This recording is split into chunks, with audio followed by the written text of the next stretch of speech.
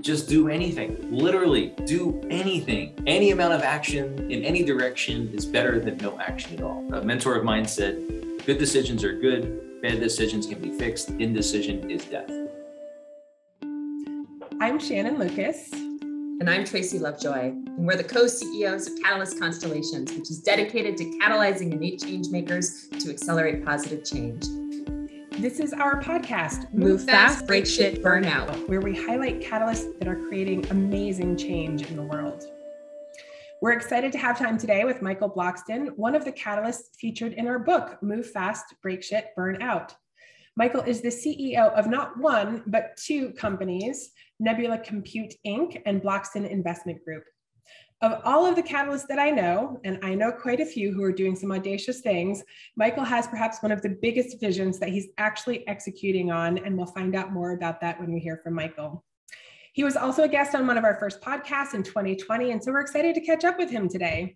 If you want to hear more about his backstory and his lifelong journey of being a catalyst, you can check out that conversation. But today we're going to get an update on what Michael's been up to for the past few years.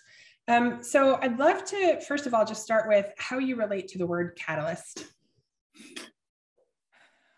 Catalysts, I mean, to me, it's an accelerator. It's someone who's taking something and making it go faster, whether it means they're dumping physical energy into it or they're pulling energy into it. And we can go into that later, but the catalyst is an accelerant. So whatever it is that you want to do. Sometimes for better or worse, yes. So I'd love to just start, because your vision is so big. Can you just start resetting with the listeners? What is the problem that you're trying to solve with your catalyst superpowers? So I'll give the biggest background. When we met in 2018, I was contemplating what I wanted to do with the rest of my life. I was fortunate enough in my real estate business to do well enough to have enough time, have enough money to have enough time to think about what I want to do. And space was something that I had no experience in. I'm not an aerospace engineer. I've never been in space in any way, or did I even know anyone in space other than watching Star Trek?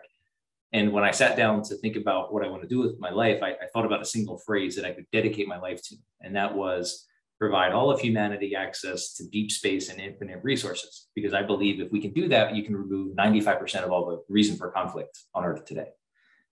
That is the audacious thing that's pushing me.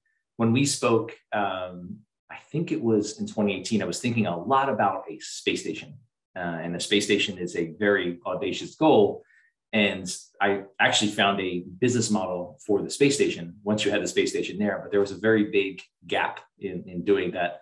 So I had to sit with the problem longer and think about what is required for me to be able to do these other things. So what we ultimately came down to is a kind of my philosophical perspective that energy is the wave that rises all boats. And if energy is the wave that rises all boats, computing is the wave that accelerates all boats. And then beyond that, you have all these other opportunities. And we've seen that recently with mobile technology over the last decade. And we saw that with the internet the decade before that. So Nebula is expanding Earth's and humanity's ability to do that level of computing in space, which does not exist. As cool as space may sound to a lot of people, we do computing like the 90s, maybe the early 2000s, but it's absolutely not even close to what all of us would consider cloud computing. So hopefully the listeners understand why it's like the audaciousness of your vision and you're actually executing on it. So last time we spoke, you were looking at a first round, maybe you were closing the first round. So that was what was alive for you then, as well as continuing to be able to manage spending time with your family and turning the clock off at 6 and getting back to your family. So bring us up to speed on what Nebula is doing today and how that journey's been for you and managing your energy as a catalyst. So I'll start with the energy as a catalyst and my family. So the family thing is extremely important. And I learned from you guys the value of rest. And when we check in, I always mark that as the thing I don't do well enough. However, my family is that rejuvenation practice. And one thing that I've learned about being a catalyst is if you're the one that has to do everything, you're never going to be able to accomplish it. But you just flat out can't, especially the things that I want to do. Like there's no way. It doesn't matter if I worked 24/7 and never slept and never did anything but work, it just will never happen. There's no possible universe by which you could accomplish those things with one person's efforts.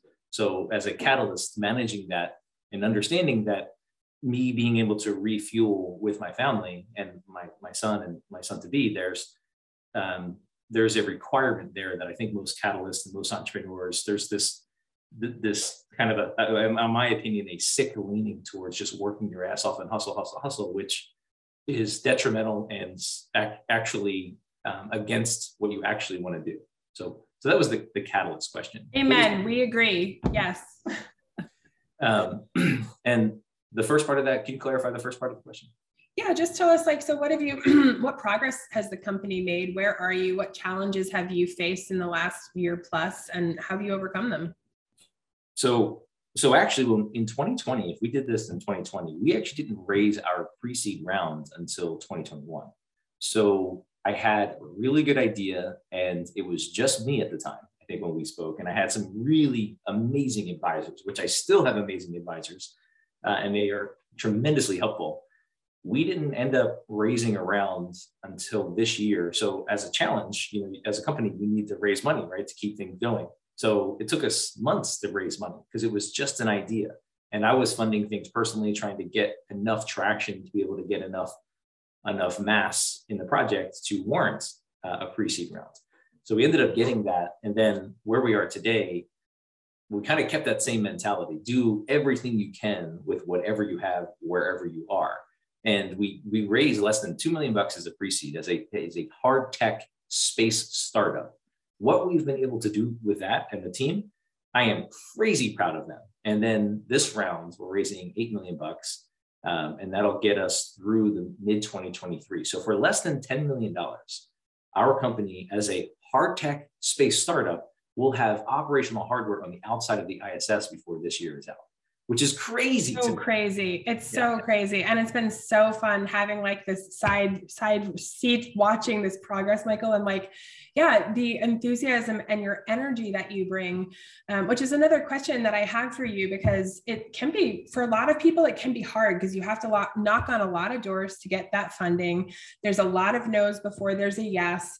I'm curious, actually, one tool that we talk about is, how do you make your vision clear to other people? And I know you had produced a great video that was an explainer tool. So there's sort of a two-part question there. How have you maintained your energy and kept the crowd that you've brought with you also energized and mobilized? And what role did sort of storytelling play in all of that? It was massive. I mean, if you didn't know me, you would totally think I was crazy. I mean, batshit crazy. And I was shocked. And still, I was actually speaking to my wife last night, sitting on the couch. We had some amazing calls yesterday for projects that are going to be leveraging the compute. And I pinch myself that some of these experts and some of these amazing people are listening to me. And it's still pinchable that, I'm the guy that's saying and dictating some of these things. And they're like, absolutely, that makes perfect sense. And they jump right on board. So even years in of this, I still, pinch myself that I have that. And to me, the vision, the clarity, the storytelling is almost all that I ever had, really, because technically I didn't have anything prior to just having a really cool vision and then being able to articulate that well. I've been fortunate enough, my background is in sales, so I kind of understood, psychology and things like that. And that has helped tremendously, but the vision and clarifying that vision, and even today, there's still clarification happening. But I'm able to get the point across to the people that jump on board. And I mean, the people that invest and their time, people invest their money, they gravitate towards it. And when you ask about the energy, the way I would describe the energy by which I have is more related to having a kid. So if anyone has a kid on this call or that's listening to this podcast will get this. You thought you knew what love was prior to having a child. And you thought you understood what love was prior to having a child. And actually it was a neighbor that I had when I lived in Philly. The best I've ever heard was, it's as if someone had taken the heart out of your body and put it on this other little human, and you'll do anything you can to protect this other little human in your heart. Yeah. Which is a really good understanding. Wasn't anything compared to the actual thing. And two things I find still mind-blowing about that love is, one, it's as if that ocean of love was there the whole time and I had no idea it even existed. That it just blows my mind. I thought I knew what love was, and then you actually have a child, then there's this love that you tap into something that is truly unexplainable. But 3.5 years later, that love has grown. So something I didn't even know exist has now propelled into infinite bounds. And it's just mind-boggling. I like to compare it now to love that you knew prior to having a child was Newtonian physics, and love that you have now as with a child is quantum physics. They are very, very different in how they act, and hard to comprehend even to this day. So the energy by which I say all that to bring a comparison to my space company is it's an unending well of passion and desire. And a side note, Shannon and Trace, I think I talked to you guys about this personally, but it was actually holding my son when he was a month old that brought all the space stuff back. It was that visceral experience of why doesn't he have the future he deserves? So for me, I genuinely see alignment with the love for my son and the love and passion I have for my space company. It's this literal never-ending well of love. I love that so much. And I think it's so important for our listeners to understand that. I mean, we talk about, the CEOs of other well-known space companies who aren't modeling the behavior that you're modeling. And, you see how much you've accomplished and still been able to be present for your family in such a short amount of time. It sounds like it's a lot of intensity, but to your point, it's that balance that lets you do it. And that's the message that we want. It's like, want the listeners to hear. And so thank you for modeling it so beautifully and having it be so based in love. I think that's amazing. Final question. What key learnings have you had to pass on to other catalysts as you've gone through the last few years doing this? So being a catalyst, you have to keep them, I don't want to say entertained, but you have to keep them motivated. We've literally brought people to the table that have said, I don't want to be bored. I want to find something that's interesting and I want to constantly be challenged. We have plenty of that in the space, in Nebula Compute. So I think one of the biggest learnings is you have to keep pressing. And if somebody doesn't align well, you need to move quickly to put them where they can align. But if they're going to start slowing you down, you have to move through that. We're experiencing some of that too. So as a catalyst, move fast and break shit is sometimes applies to people who aren't ready to move that fast. And it's unfortunate, but there is a place for a lot of those people that just shouldn't be at the front of the spear, so to speak.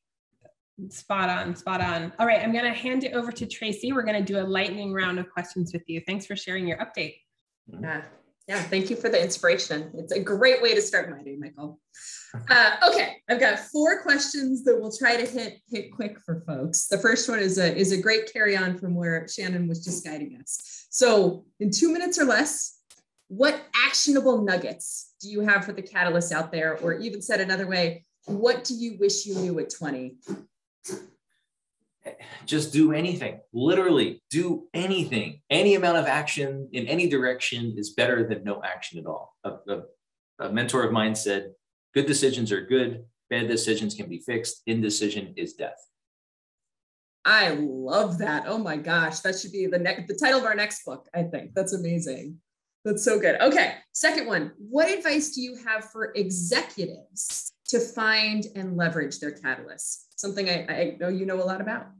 Yes. So in my real estate company, I don't have catalysts, which is actually a problem.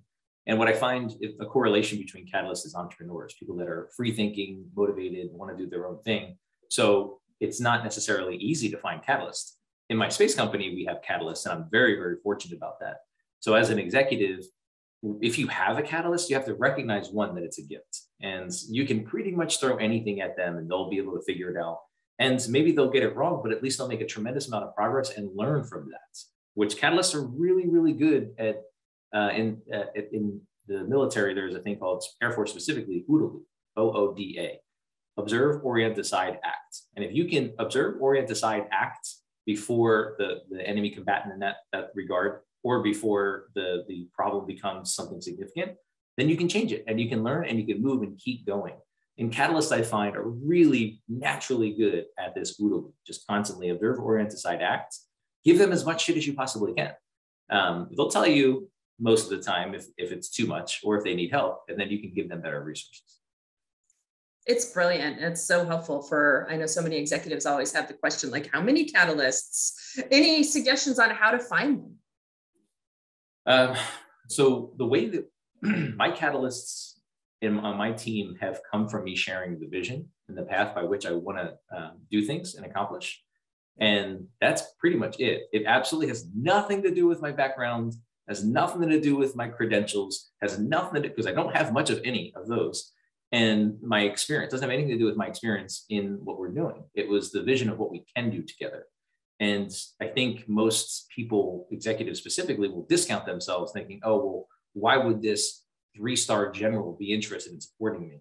Well, you don't know until you share your vision, and then that 3-star general becomes one of your biggest cheerleaders and biggest supporters. And I could literally say that for every one of my advisors, that I pinch myself that they're my advisors.